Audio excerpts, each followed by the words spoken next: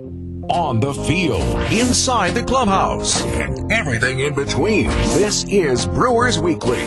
Brew October, presented by Annex Wealth Management and sponsored by Boucher Automotive, Town Bank, a Wintrust Community Bank, and Delta Dental, Wisconsin's #1 dental plan. Live from the Annex Wealth Management Studios at Radio City, here's Matt Pauley. A good Thursday evening to you. Welcome in. It is Brewers Weekly here on WTMJ.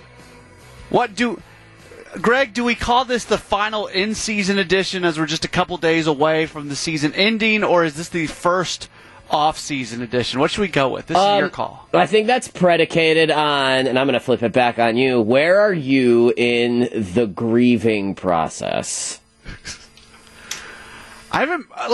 I'm still bummed. I'm still really bummed that this season isn't going. I feel like we should be starting Brewers extra innings right now after game number 5. That game probably would have started at 4 o'clock. And it probably would have gone, 3.5 hours or so. So that would have taken us to about 7:30. 4.5 hours.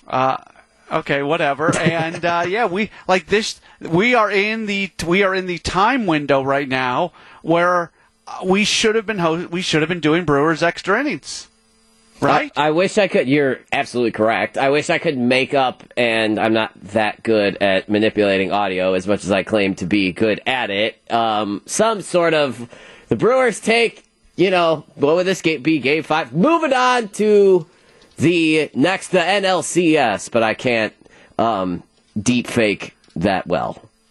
So, unfortunately, I can't make that happen. So we could just create a fake game? Yeah, we could do that. Yeah. My father, many, many years ago, let's see if I can look this thing up. 1982, the year I was born, actually. There was this radio broadcast. It was called The Greatest Game Never Played. And it was a hypothetical game between the all-time greats in Major League Baseball of 1982. So, I've got the Wikipedia page open on it right now.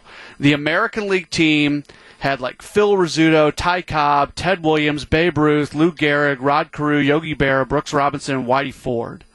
And the National League roster was Pete Rose, Mike Schmidt, Stan Musial, Hank Aaron, Willie Mays, Rogers Hornsby, Honus Wagner, Roy Campanella, and Sandy Koufax.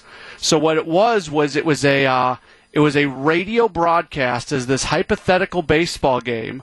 Jack Buck and Lindsey Nelson were the broadcasters for it. It aired on 200 radio stations across the country. My dad was actually the producer of that broadcast. Whoa, what? That sounds like a lot of fun. How did that go? Now, how much of an operational standpoint do you know about this? Because I am very intrigued. I don't. All right. I should know more. My dad gave me a CD of it at one point. I remember in our basement growing up, we had all kinds of copies of it on record. And my dad got it converted from record to CD. I don't even know where it is. I got to find that thing. That's probably worth it. Please bring that in because we could have a lot of fun with that, especially on this particular program. Yeah. So I remember my dad telling me when the strike was happening in, what was it? Was it 94, right? 94 strike? Correct. Did I have that right? Okay. Some people got together to see if they could, re-air that as something, but there were rights issues and, organ music and things like that where they couldn't re-air it. But yeah, in 1982, it was aired on 200 radio stations across the country. Could have aired right here on WTMJ. I don't know. I have no clue. 1982. Or we can make one. Yeah. Ooh. If anybody listening has any recollection of listening to the greatest baseball game never played in 1982 with Jack Buck and Lindsey Nelson on the broadcast, text in right now, 855-616-1620. If you have any recollection, 1982. You think anybody will text in? Yeah, I think so. Oh, man, of course. We got some knowledgeable, especially knowledgeable baseball fans. Matt Pauley, you know that. I'm actually trying to look this up. I just want to know how it was accomplished, because if I find out how we can do this, we are going to do this. Should we call my dad?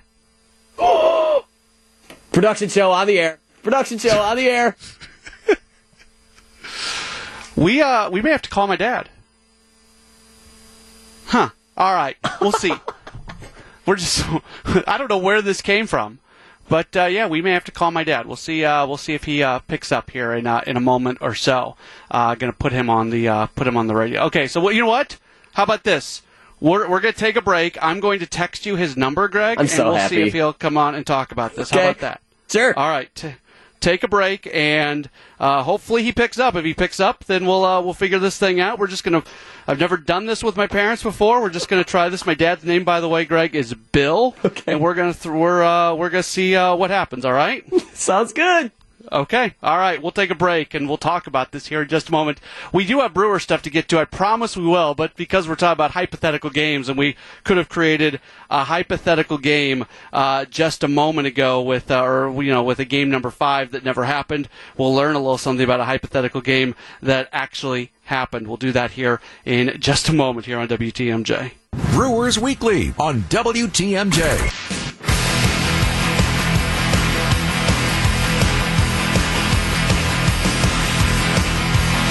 Brewers Weekly continues here on WTMJ. Matt Pauley with you. Want to join us, 855-616-1620, the AccuNet Mortgage Talk and Text line. So we were just talking a moment ago about since the Brewers were not playing Game 5 today, and they should.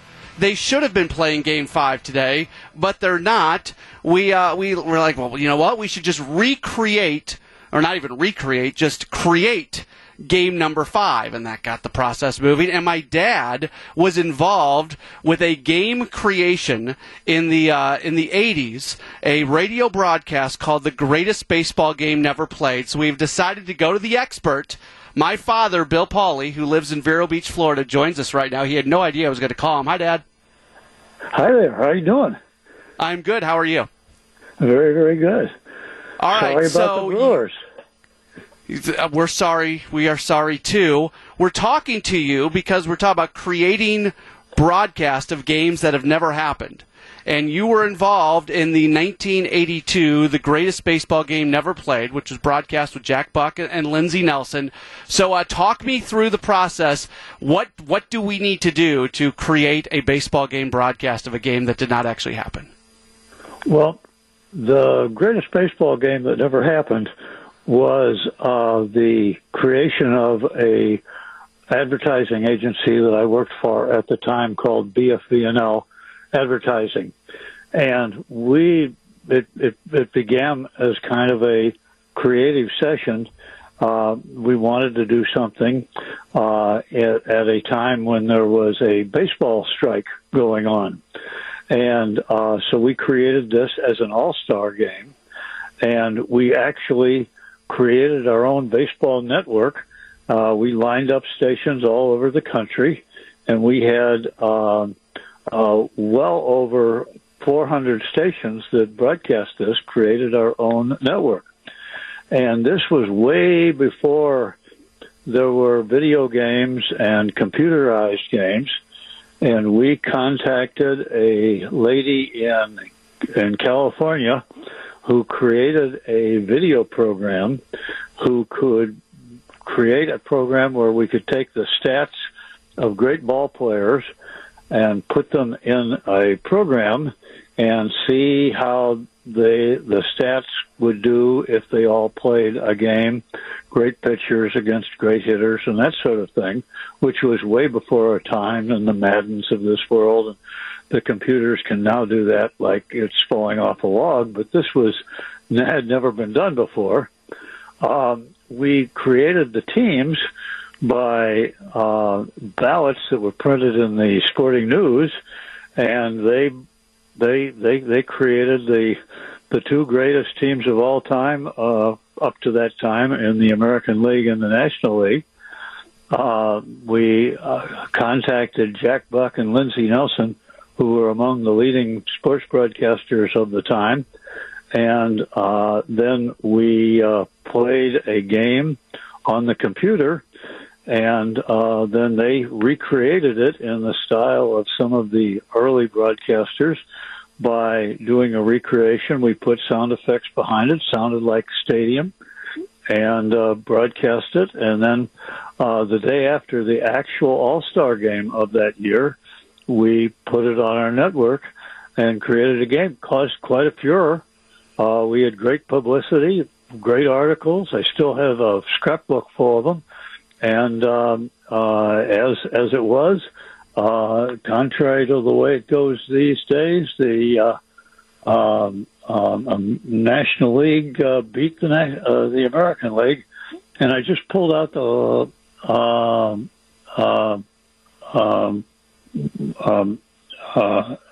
album that we made after that game, and the National League beat the American League 5-4.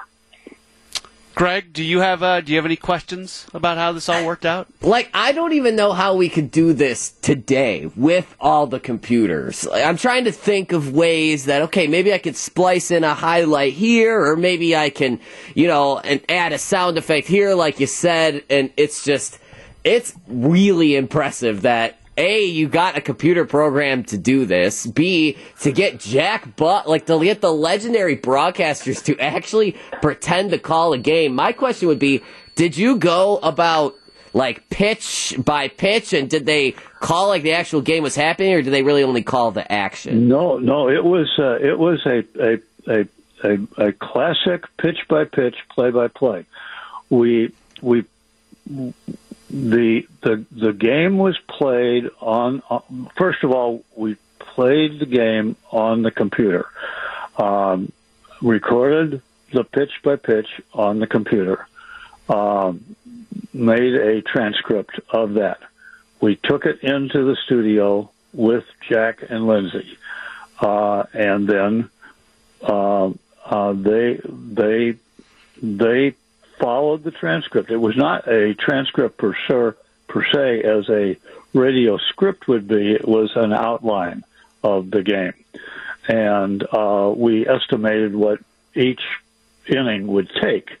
Some were 3 up, 3 down. Some were more complicated. So we estimated how long an inning would take. And we would say, okay, guys, this inning's going to take 2 minutes. This inning is going to take 5 minutes. This inning is going to take 10 minutes, depending upon the kind of action that would be in each inning. And then they would do the play-by-play. We are talking about top-notch talent, guys who had grown up in the very beginnings of the radio business, who had learned to do play-by-play off of ticker tapes.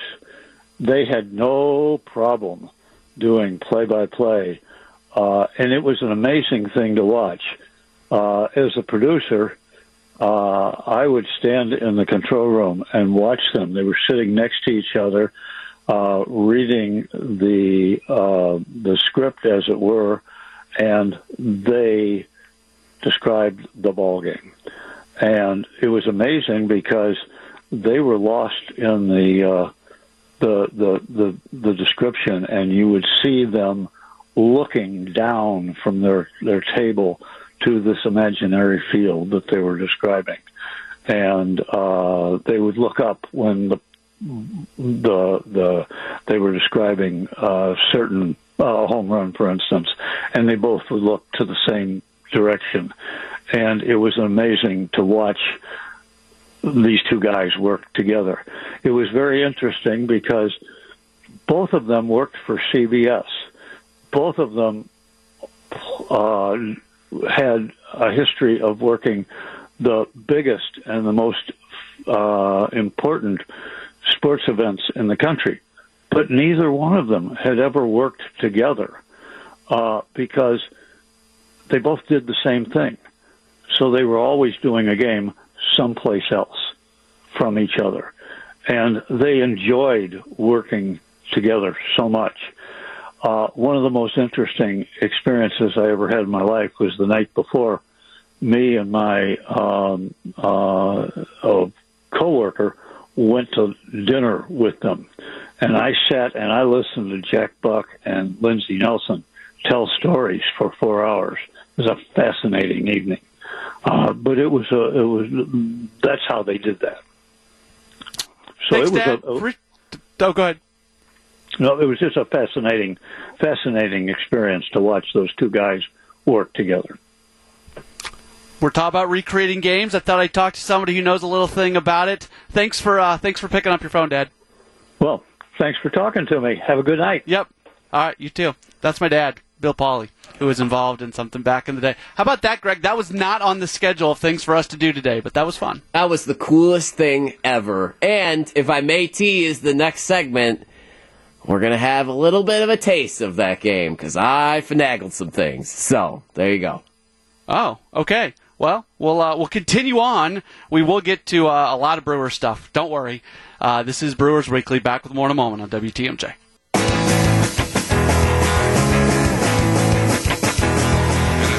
Start for the American Leaguers. With 2 base-stealing threats on base, Sandy Koufax faced Ted Williams. The count went to 1-1. Koufax ready to go once more. He brings it home. There's a smash up the middle. That ball goes through. A base hit. Rizzuto is going to score without a play. There goes count for third. Mays throwing to third, and everybody's safe, and the American League's out in front 1-0. There it is. There's a little bit of it. Greg That's found it. so cool. I'm sorry. That's so cool. Like, the fact that they did in, like, 8, that's so cool. I'm being a producer. I'm nerding out. That is so cool. Even cooler that your dad was a part of that broadcast. You know, Greg, there's no collective bargaining agreement for next year. We could be en route to a work stoppage. Maybe we should try to create something like that and affiliate it out or distribute it to radio stations across the country. I'm going to put so much effort into something that literally never existed. Do an updated version. We can hire my dad as a consultant. Oh, it'd be so great. It'd be so good. Welcome back in. It's Brewers Weekly here on WTMJ. We've decided, it is clear based off the happenings of the last half hour, this is the first off-season edition of the program. It is not the final in-season edition. Mike in Colorado texting, and he's all in on that first off-season edition for him. So here we are. We can move forward. By the way, we've got game time. We're back to Brewers Weekly. We've been doing Brew October nightly, which was a little bit different. Now that it's back to Brewers Weekly, we do have game time coming up in just a few moments. I wanted to go over this, so I'm going to kind of tease something here, and then we're going to pay it off a little bit later in the hour. There are 14 Brewers who are arbitration eligible. And MLB Trade Rumors every year, that's a website, MLBTradeRumors.com. MLB Trade Rumors every year does their arbitration projections. They have a model to project salaries for arbitration eligible players. They have been publishing these numbers for better than 10 years, and they're pretty good. They're not right on, they're pretty good. Sometimes it feels like, if you're a player and you want to stick with a team, you avoid arbitration by agreeing to terms. A lot of times, especially in today's climate, you take a little bit less than this, but if you go to arbitration, this is the number that generally you would get. So the Brewers have 14 arbitration-eligible players. On a future edition of the program, what we're going to do is we're going to go one by one and say yes or no to this player at this price. Sometimes you would say yes to bringing a player back, but would you bring them back at that price, which is what teams have to do. The arbitration process is one of the most inexact sciences that exist in baseball, because when a team makes the decision to tender a player, they don't know at that moment how much they'll potentially be paying them.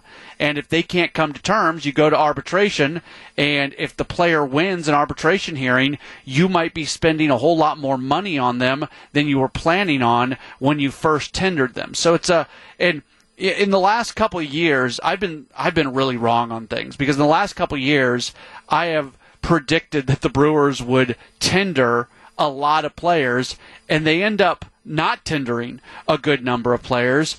And I don't even know how to kind of assess things going into this year. But we'll go over all the Brewers who are arbitration eligible. We'll do that a little bit later, and also pass along the number that MLB Trade Rumors would expect them to come back at if they actually went through the entire arbitration process. But up next, it is a Thursday night staple here on Brewers Weekly. It is game time. We'll do it here in just a moment on WTMJ.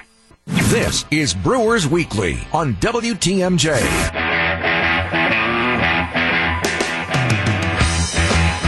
The first off-season edition of Brewers Weekly continues here on WTMJ. By the way, keeping you updated on what's going on in the NLDS. They have gone to the bottom of the second inning. Dodgers and Giants are scoreless. The winner of this game will go on to match up against the Atlanta Braves in the NLCS. If the Dodgers win, that series would start in Atlanta. If the Giants win, the series would start in San Francisco. Former Brewer Corey Knebel got the start for the Dodgers. The Dodgers they took a page out of the Brewers playbook. At the last moment, they decided to go with Corey Knebel as the starter. Julio Urias had been the scheduled starter. He hasn't pitched yet. Right now, they're done with Knebel, and now Brusdar Graterol is pitching for the Dodgers. So, the Dodgers are doing weird and wacky things when it comes to pitching as they try to get themselves into the NLCS. All right, let's do it. Let's do this week's edition of Game Time. Greg Hill, what do you have for us? What time is it? Game time! On the road again. Alrighty. In this illustrious edition of Game Time on Brewers Weekly, we're going to talk about how the Tampa Bay Rays don't know what they want to do with themselves. That being, they don't know where they want to play, or they want to play in two different areas. And we may say, Greg, teams move cities and towns all the time. It's all money, blah, blah, blah. Oakland A's possibly doing the same thing with Las Vegas. We shall see. But that made me think that Matt Pauley, since Tampa Bay doesn't know where they want to play, I'm going to give you two cities, and then you're going to tell me which city would be better for a Major League Baseball team. Pretty easy, correct? Yeah. All right, so we'll warm up with this. Would you? Can I ask you something real quick? Please do. Are we going to do this at all bracket style? Or are we going to take the winners towards the end and maybe just run them up against each other and see what the eventual one? We can do that next week. Okay, all right. But I think that's a great idea for further consideration. In the meantime, Matt Pauley, Brittany Breezes, Florida, or Dinosaur, Colorado? Where are you putting a Major League Baseball team? Oh. And I want Major League teams, not minor league teams, because these are all amazing minor league city names. Yeah, so, I'm probably going to go with the Florida one, and the reason is actually because, the Colorado Rockies, their mascot, Dinger, is a dinosaur.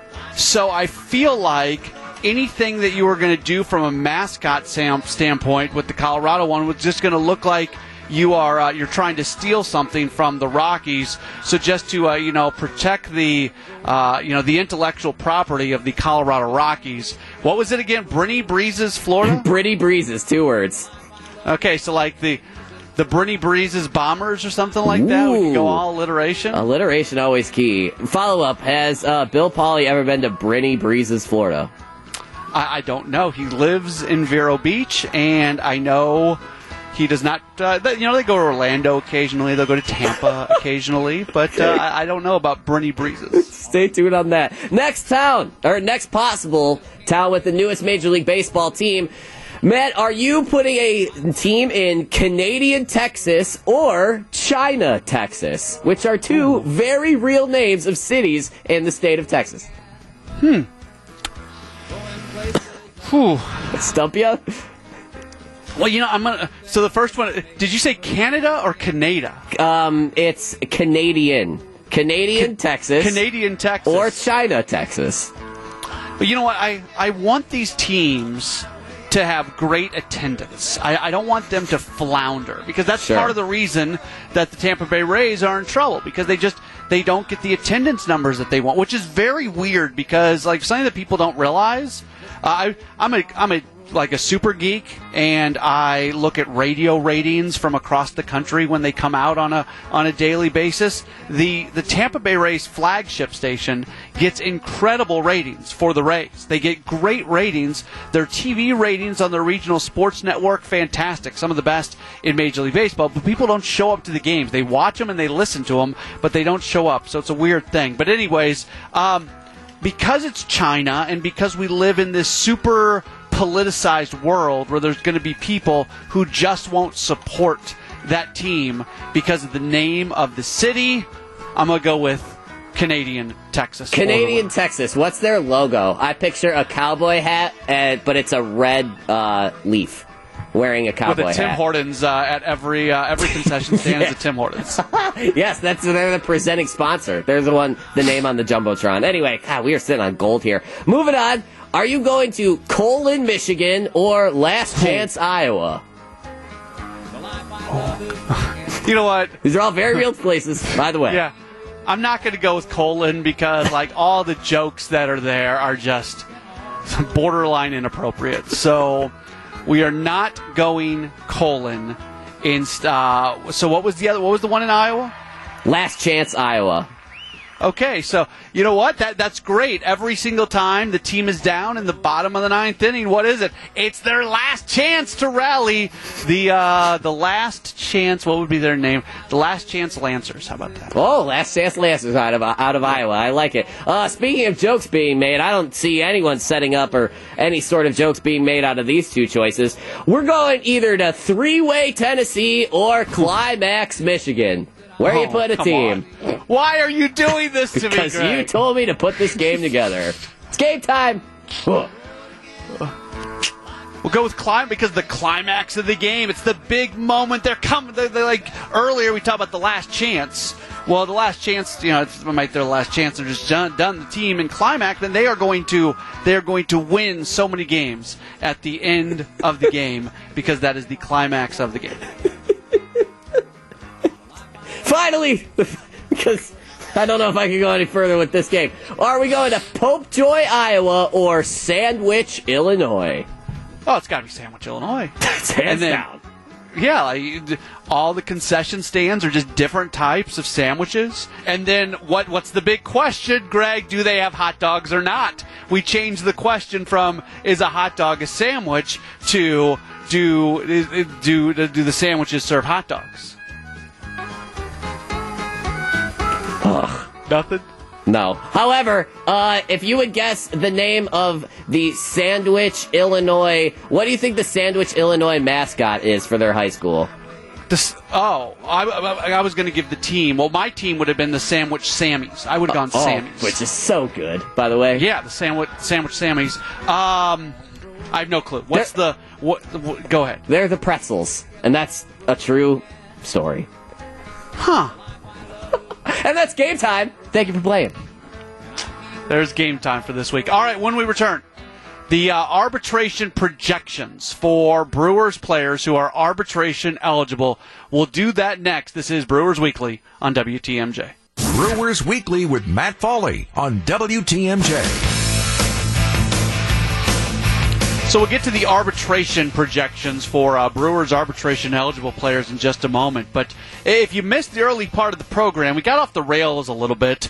We ended up calling my dad because my dad was the producer of a simulated radio broadcast in the early 80s, taking the greatest players of all time and putting them on an American League team and a National League team. And I asked, does anybody listening remember this? Did it maybe air right here on WTMJ? It had a very large network. Greg, we got Steve in Milwaukee who texted in, said, I totally remember this. It was on WTMJ that night. I was 11 at the time. I just remember that I couldn't stay awake, and I was bummed that I missed the end and always wondered how it ended. Mike in Colorado also texted in, says that he recalls hearing about the game but cannot remember if he listened to any of it. But according to Steve, that very broadcast, like you played a clip from it earlier, that would have been the second time it ever aired on WTMJ because evidently it was on WTMJ in the early 80s. It's just so cool. Like, I'm trying not to listen to it right now, but, like, I've never heard Sandy Koufax take an at-bat. I've never heard Ted Williams take an at-bat. Never had the chance to. So, like, this is just super cool that it exists. And I bet, too, if you played it for a good majority of people, they'd believe that, oh, this was like an all-star game. Like, yeah, this definitely happened. Not really thinking that, okay, that player actually played 40 years before this player, which is kind of, right. that was the fun of it. Like, those were not players who were active; those were the greatest players of all time, and just in a simulated game. All right, so I want to go over this, and in probably next week we'll take this is going to take a little bit of time. We'll break down and we'll make some predictions on whether or not the Brewers are going to tender said player based off what their projected arbitration number is. But the Brewers have 14 players who are arbitration eligible. That's one of the biggest numbers in all of Major League Baseball. The Braves have 15, so the Braves have one more than the Brewers. Let's see, who else is in? Marlins have 13, so one less. The Rays have 19. Okay, so that's a big number. That's a really big number. The Reds have 19. So the Reds are number 1, and the Brewers are... Oh, the Yankees have 19 as well. So Rays and Yankees have 19, and then the Brewers are third after the Braves at 15. The Brewers come in at 14. But these are the arbitration-eligible players for the Brewers, and how much money they would probably make if they do actually go to arbitration. Jace Peterson at $1.3 million. Omar Narvaez at $4.1 million. Brent Suter at $2.3 million. Luke Maile, $1 million. Josh Hader, $10 million. That's the biggest one. Hader making $10 million. That'd be a sizable portion of the Brewers' total salary for next year. Brandon Woodruff at $7.1 million. Daniel Vogelback at $2 million. Willie Adames at $4 million. I'll tell you now, that's a bargain. Corbin Burns at $4 million. That's a bargain. You're going to pay Willie Adames and Corbin Burns a combined $8 million next year. Eric Lauer, $2.7. Jean Del Gustave, $800,000. He is the only sub-$1 million player on the list. Adrian Hauser, $2.3 million. Rowdy Tellez, $1.9 million. Luis Urias, $2.4 million. Yeah, I think the thing that jumps out at me on this one is the Josh Hader $10 million. I've always said this, like, at some point in time with Hader, he is going to be more valuable to the Brewers on another team than he is on your team because of what you can get back. Yeah, the Brewers, the Mark Attanasio does a fantastic job in terms of how far he is willing to stretch payroll. He does. He always likes to use the term punching above the weight. The Brewers absolutely punch above their weight when you consider market size, when you consider media dollars coming in, things like that. The Brewers punch above their weight. But there is still a finite amount of money that they are going to be able to spend, and when one player accounts for a lot of that, all of a sudden maybe that precludes you from doing some other things with the roster. So I've always thought that as Josh Hader's salary goes up and up and up and up and up, as great of a player as he is, his increased salary could result in the Brewers not being able to do some other things. I don't know if this is the year. I don't know if this is the offseason where they make a move. But, I mean, Josh Hader, $10 million, that's a lot of money. That is a lot of money. Maybe we're looking at it a little bit differently. Say if Devin Williams doesn't have his incident, if Williams is pitching in the postseason, if he would have had a fantastic postseason, do you look at it a little bit different, that all of a sudden Williams is the guy that's ready to take over as the Brewers' closer? Maybe there's a different feeling about that now because of what happened with Williams. Fair or not fair, there could be a different feeling about that. So 14 players, David Stearns and Matt Arnold, they've got some questions to answer and some decisions to make when it comes to which of those players. A lot of those players will be players who will not be tendered, but will have an opportunity to come back, coming to terms with the team and avoiding arbitration. That seems to be kind of the thing the Brewers do a lot. Either they work out a deal ahead of time, or they'll just avoid arbitration with a player or they'll non-tender and then work out a deal after. They'll make it very clear to the agent for the player, look, we're not going to tender your client, but that doesn't mean we don't want him back. We don't want to go into this situation where we don't know how much we're going to have to end up paying him. So we'll do it on our terms. Again, probably next week we'll try to really lock in on the decisions that maybe the Brewers might make on a player-by-player basis. When we return, we will talk about some news around the NL Central. Big news in the NL Central today. We'll do that and wrap things up next here on WTMJ. Brewers Weekly with Matt Pauley on WTMJ. Just a quick moment before we get out of here. Big news today in the National League Central. Really shocking news today in the National League Central. Mike Shildt fired as the manager of the St. Louis Cardinals. They just went on that 17-game winning streak. They get into the postseason. They've been in the postseason multiple times under Shildt, and he is done.